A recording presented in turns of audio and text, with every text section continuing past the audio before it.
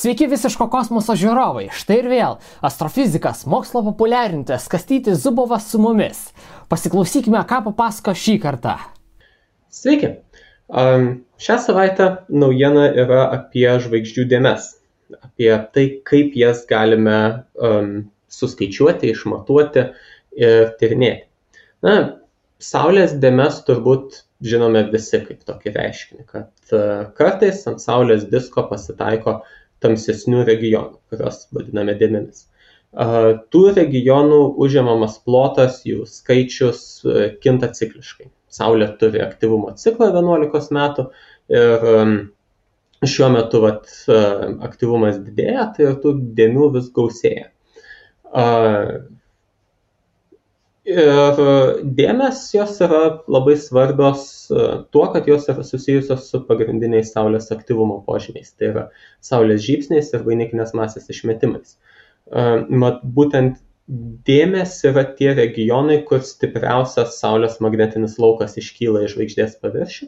Ir būtent magnetinė energija nustelbia šiek tiek ten šiluminę energiją, dėl to šaltesnė medžiaga tenai dėmės vietoje yra ir dėl to ta dėmė atrodo tamsesnė. Nors iš tiesų ten irgi labai šviesu yra ir labai karšta, bet tiesiog palyginus su likusiu Saulės disku temperatūra žemesnė ir šviesis irgi dėl to mažesnis.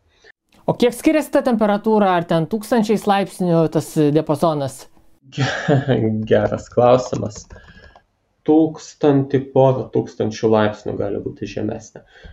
Bendrai Saulės paviršiaus vidutinė temperatūra yra 5700 kelvinų, taip apie 5400 su trupučiu Celsijaus laipsnių, o dėmių temperatūra kažkur, gal 1500 laipsnių žemesnė. Bet tai vis tiek, aišku, labai daug, lyginant su to, prie kokių temperatūrų mes perėmėme. Tyrinėdami Saulės dėmes mes galim geriau suprasti ir prognozuoti ir Saulės aktyvumą. Jeigu žinom, kad kokia nors dėmė, tarkim, susiformuoja kitoje Saulės pusėje ir ji netrukus atsisuks mūsų link, galim prognozuoti, kad čia greičiausiai bus žybsnio ar vainikinės masės išmetimo. Galim pasiruošti tam, nes tiek žybsniai, tiek išmetimai jie yra reikšmingi palydovams įvairiems ir zondams, nes tas žybsnis gali pakenkti elektronikai ir panašiai. Taip pat jie sukelia šiaurės ir pietų pašvaistes, kas gražiai atrodo, tačiau kartu tos energingos dalelės ir energinga spinduliuotė pasiekusi Žemę irgi gali pridaryti problemų, tiek jautriai elektronikai pakenkti, tiek žmonių organizmams ir panašiai. O jeigu Artemis programoje, kai astronautai bus Mėnulio bazėje kažkokioj, ar gali būti, kad tokių įvykių metu sakys, kad jūs šiomis dienomis neeikite į atvirą paviršium pasivaikščioti, sėdėkit bazėje užsidarę, nes pavojinga? Taip, būtent. Mėnulis neturi tokios apsaugos kaip Žemė, neturi atmosferos ir savo magnetosferos. Vadinasi, tenai Saulės vėjas nuolat pasiekia paviršių ir žybsniai, vainikinės masės išmetimai jie talžo paviršių dar labiau ir taip keltų pavojų tiek astronautams, tiek visokiems zondams tenai esantiems. Taigi, akivaizdu, kad yra motyvacija geriau suprasti tas dėmes, jų kitimą, jų savybės ir taip toliau. Vienas iš būdų, kaip tas žinias galima papildyti, tai yra tyrinėdami kitas žvaigždės ir ieškodami dėsningumų, lygindami jas su Saule, bandydami suprasti, kaip kitų žvaigždžių aktyvumas priklauso nuo kitų jų savybių, nes taip galime geriau suprasti, koks mechanizmas lemia tą Saulės aktyvumą, dėmių formavimas ir taip toliau. Bet aišku, Saulės dėmės yra mažytės lyginant su visu Saulės disku, tai kitose žvaigždėse dėmių pamatyti mes neturime galimybės, bent jau tiesiogiai. Nes apskritai kitos žvaigždės diską, kokį nors mes tik visai neseniai pirmi atvejai buvo, kai žvaigždžių diskus pavyko išskirti ne kaip taškinius šaltinius, bet ir taip tas įmanoma tik tai palyginus arti esančioms labai labai didelėms žvaigždėms. Žvaigždėms panašioms į Saulę to padaryti kol kas tikrai negalime, ką jau kalbėti apie žvaigždžių dėmių išskirimą. Taigi, dėmes bandoma nagrinėti visokiais netiesioginiais būdais. Vienas iš jų būtų toksai, kad stebime žvaigždę ir stebime, kaip kinta jos šviesis laikui bėgant. Na ir galime iš to bandyti susigaudyti, kiek tenai dėmių yra, kaip jos atsisuka, nusisuka. Žinom, koks yra žvaigždės sukimosi periodas, tai galim pasakyti, kad jeigu dėmė kažkokia atsisuko, tai po pusės periodo jinai nueina, vėl nusisuka nuo mūsų, dėl to ji nebetemdo žvaigždės šviesą ir turėtų būti kažkokie šviesio pokyčiai. Bet aišku, dėmių gali būti toli gražu ne viena ant žvaigždės, pačių dėmių ten plotas irgi gali keistis laikui bėgant, dėl to nustatyti, kaip iš tiesų keičiasi tas žvaigždės dėmėtumas, kiek įdėmėta yra, tokiu būdu galima tik tai labai apytikriai. Nepaisant to, kad metodas reikalauja ilgo vienos žvaigždės stebėjimo, kad bent jau vieną sukimosi periodą galėtume užfiksuoti. Tai tam paaukoti Jameso Webbo kosminio teleskopo laiką, vien tik stebėti tą vieną žvaigždę, būtų biški brangoka. Taip, būtų brangoka ir nemanau, kad Jameso Webbo teleskopas tokiais stebėjimais užsiimtų, bet yra kitų teleskopų, kuriais tą galima daryti. Tačiau dabar mokslininkai sugalvojo kitokį metodą, kaip galima labai gerai įvertinti žvaigždės dėmėtumą vos realiai iš vienos nuotraukos. Tiesa, ta viena nuotrauka turi turėti labai detalę spektro informaciją, būtent infraraudonųjų spindulių ruožę. Idėja čia yra tokia, kad, kaip minėjau, žvaigždės dėmė yra šaltesnė negu plikęs žvaigždės paviršius. Dėl to galime žvaigždės skleidžiamą spinduliuotę modeliuoti kaip dviejų komponentų sumą. Vienas komponentas būtų žvaigždės diskas, kurio netemdo dėmės, kitas komponentas būtų žvaigždės dėmės. Ir tiesiog laikome, kad tai yra du objektai skirtingų temperatūrų ir skirtingo ploto. Bet iš tos pačios vietos, iš tokio paties atstumo šviečia į mus.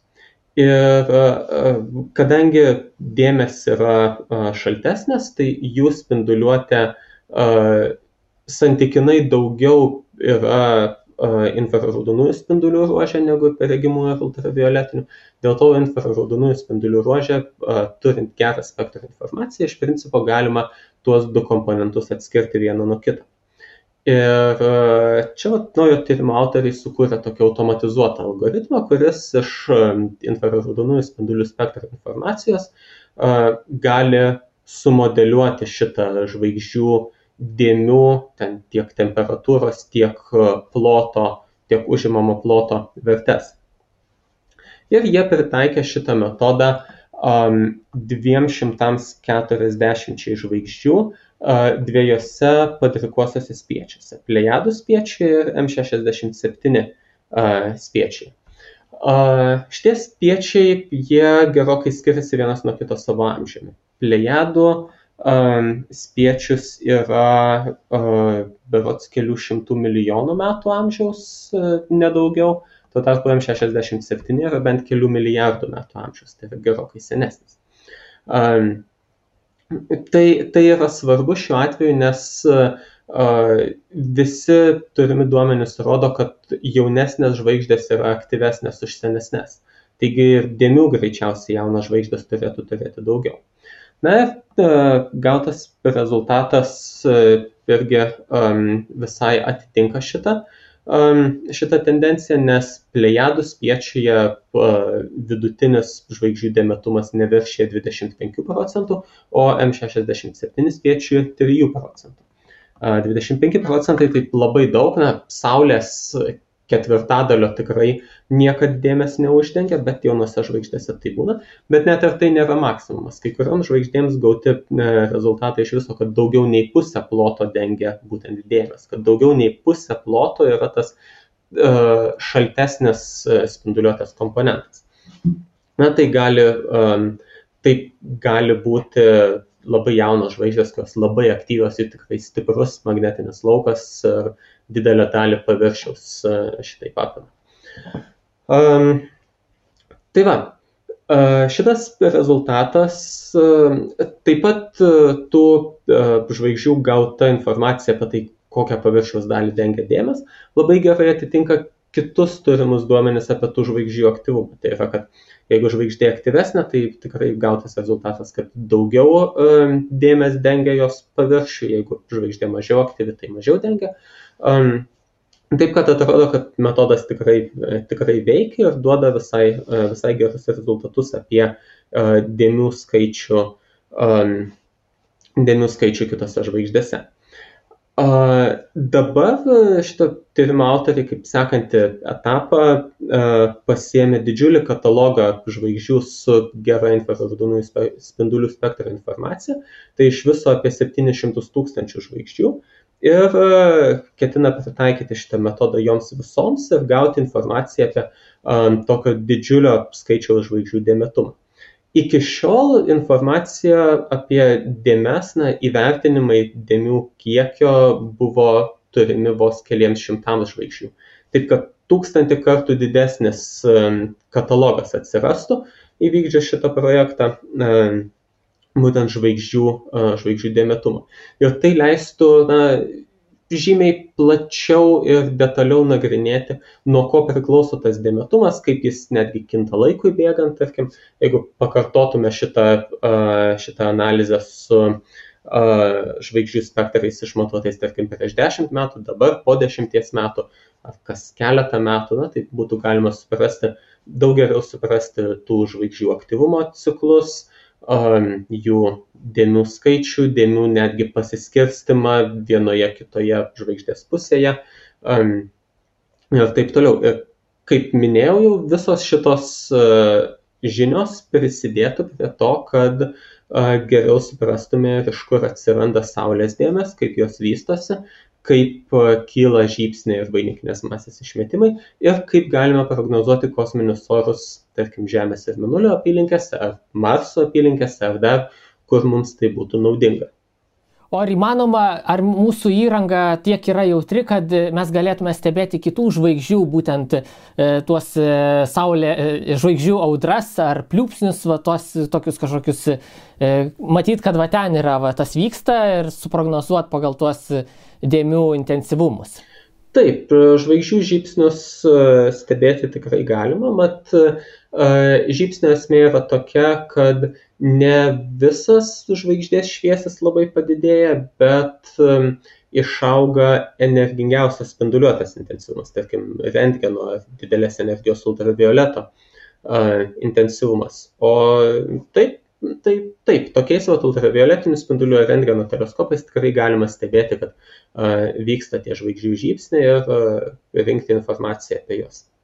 Tai, kaip sakėjai, faktiškai stebėdami kitas žvaigždės, kurios yra panašios į mūsų Saulę, mes galim susiprognozuoti ir susirinkti daug labai duomenų, tiesiog kaip mūsų ta Saulė gali elgtis ir ji mus gali nustebinti ar nenustebinti ir apsisaugoti nuo to tada, ne? Taip, nes jeigu nagrinėjame tik vieną Saulę, tai kad ir kaip detaliai galėtume ją nagrinėti, tai vis tiek yra vieno objekto nagrinėjimas. Ir mes negalim pasakyti, kurios Saulės savybės yra kažkokios bendros tendencijos dalis, o kurios yra anomalijos. Taip pat kartais gali būti sudėtinga atskirti išsirinkti vieną geriausią iš keleto modelių, nes gali būti, kad keli modeliai visiškai vienodai gerai prognozuoja Saulės savybės, ar neprognozuoja, bet paaiškina Saulės kintamumą laikui bėgant, tačiau galbūt jie duoda kokios nors skirtingas prognozes apie ateitį.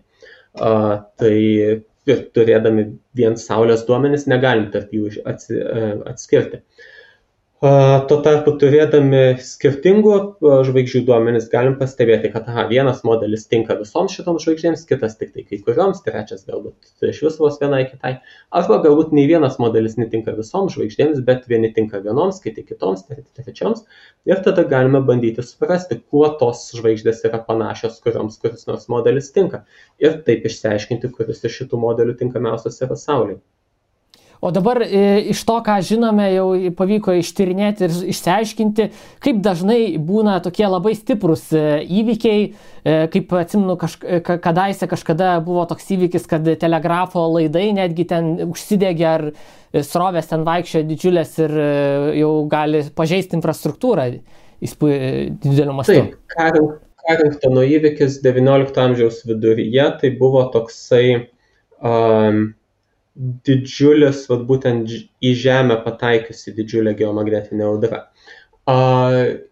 Kita tokia geomagnetinė audra ne tokia stipri kaip Carringtono įvykis, bet irgi reikšminga buvo 20 amžiaus pabaigoje, 1980 kažkuriais metais, man atrodo. Kaip ir Carringtono įvykis, taip ir tą daugiausiai Kanadoje pridarė žalos. Ta 20 amžiaus pabaigos audra jį Kvebeke tenai gerokai išvedė iš rikiuotės elektros tinklus. Taip pat buvo, tarkim, 2012 metais berods labai stipri geomagnetinė audra, kuri tik vos nepataikė į Žemę.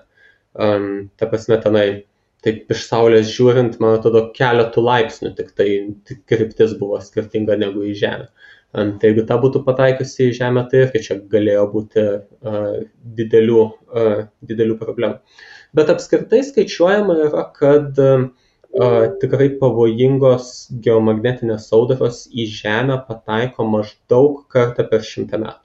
Tai nėra periodiškai reguliaru, bet taip sykį per 100 metų galima įsivaizduoti. Ir tai atitinka Carringtono įvykis 19 amžiaus viduryje, šitą Kvebeke audra 20 amžiaus antroje pusėje. Na, tai dabar galime tikėtis, kad per 21 amžių irgi vienos tokios rimtos audros sulauksime kada nors.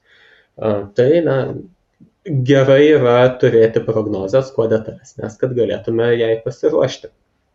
Aš čia dabar gal biški fantastiškai nuskambės, bet kaip manai, ar ateityje žmonija galėtų sukonstruoti kažkokią mega struktūrą, kurią nuskraidinti gerokai nuo Žemės, bet jeigu būtų kažkokia audra ar kažkoks pliūpsnis, kad jį kažkokiu būdu sustabdytų tą visą radiaciją?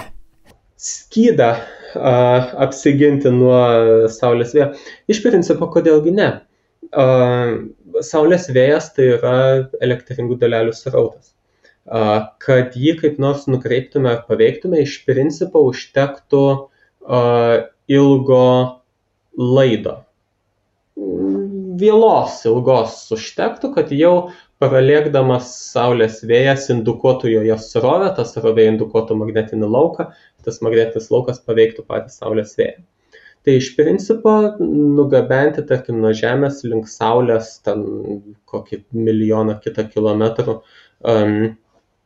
tokią didžiulę ritę, iš kurios, tarkim, išsiviniotų toks skėtis tarsi laidų ir, tarkim, po truputį sukdamasi palaikytų tos laidus įsitempusius. Ir tokiu būdu, tarkim, stipresnis Saulės vėjas tiesiog indukuotų stipresnę srovę ir kažkiek būtų nukreipiamas tas Saulės vėjas. Tokia kaip papildoma magnetosfera, kas nors tokio. Tai iš fizikinės pusės čia viskas yra įmanoma. Iš inžinerinės pusės sunkiau turbūt, bet greičiausiai irgi įmanoma įgyvendinti. Tiesa, nežinau, kiek labai tai būtų reikalinga, o kiek tiesiog sugebėsim sukurti pakankamai technologijų būdų apsisaugoti tiesiog lokaliai, kad turėdami prognozę, kada įvyks tas Saulės žybsnis koks nors reikšmingas, galėtume tas technologijas tiesiog reikalingas apsaugoti. Ar įmanoma būtų, kad jeigu toks labai didelis įvykis, kad tiesiog mes kažkaip visi susitarėm ir išjungiam visus savo elektros tinklus, atjungiam ten visokias linijas, kad ten nesudegtų ar kažkur nesudegintų kažkokių transformatorinių ar kažko kritinių ir tiesiog, kad mes trumpai pagyvenkim be elektros. Turbūt pats supranti, kad pagyventi be elektros būtų sudėtinga, bet iš principo įmanoma, tačiau iš kitos pusės Žinai, jeigu stipri ta geomagnetinė audra čia pasiekia Žemės paviršių, tai net tiek svarbu, ar laidu teka elektra ar neteka. Esmė, kad tas laidas yra ir jame bus indukuojama srovė ir ta srovė gali patį laidą sudeginti. Tas ir nutiko tiems telegrafo laidams, kad juose buvo indukuojama srovė ir dėl to tie laidai sudegė.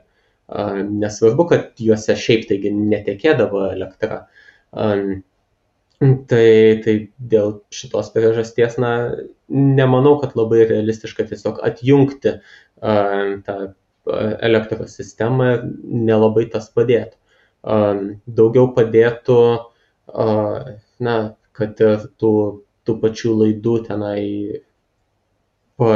pakišimas po žeme, kur įmanoma, svarbių elektroninių prietaisų apsaugojimas Faradėjaus narvais ir taip pat, tarkim, tinkami saugikliai, kurie, jeigu kur nors laide indukuojama srovė, kurie tiesiog išmuštų, kad ta srovė per stipri neplistų per visą sistemą. Tai tokie dalykai yra reikšmingi ir jie gali padėti apsisaugoti. O jeigu jau žiūrint pats blogiausias scenarijus, kas galėtų būti? Ar mes tiesiog taip viskas būtų pažeista, kad ir kurį laiką tektų pagyventi būtent be elektros, ten kelias savaitės ar kiek, kad viskas jeigu sudegtų? Apokaliptinis scenarijus būtų toksai, kad taip, elektros laidai, visi tiekimo laidai sudega, išdega ir elektros tinklo nebelieka. Plius visokie kompiuteriai sudega ir kompiuteriuose ypač atmintis. Viskas, kam svarbu, tarkim, magnetinis laukas kaip informacijos saugojimo būdas, visa ta informacija sunaikinama yra, tai kas reikštų, kad sunaikinami neįsivaizduojamai didžiuliai kiekiai tiesiog neįkainojamas, nebeatkuriamos elektroninės informacijos. Taip pat išvedus iš rikiuotės tokius kompiuterius galėtų, tarkim, pasigadinti ir visokių strateginių pastatų, tarkim, branduolinių jėgainių kontrolė ar kokie nors tokie dalykai irgi galėtų įvykti tenai, ar nuotėkiai, ar gedimai, ar dar kas nors. Žodžiu, galėtų būti tiek ten civilizacijos paralyžiavimas dėl to, kad elektra dingsta, tiek ir baisesni įvykiai, jeigu, tarkim, branduolinės jėgainės nuotėkiai juose įvyksta, ar kas nors tokio, ar kokios nors karinės infrastruktūros pažeidimai, kurie irgi galėtų, nežinau, sukelti kokius nors sprogimus ar dar ką. Tai, žodžiu, tokių dalykų gali būti, bet tai nėra labai tikėtinas scenarijus, sakyčiau. O jeigu žiūrint, pavyzdžiui, 1000 metų perspektyvoje, ar kažkas panašaus gali įvykti? Turbūt, kad taip, nes visi tie saulės žybsniai ir aktyvumai ir taip toliau, jie pasižymi tokiu laipsniniu skirstiniu. Tai yra, jeigu, tarkim, kas tenai 100 metų įvyksta baisus įvykis, tai kas 1000 metų įvyksta dar baisesnis įvykis ir taip toliau.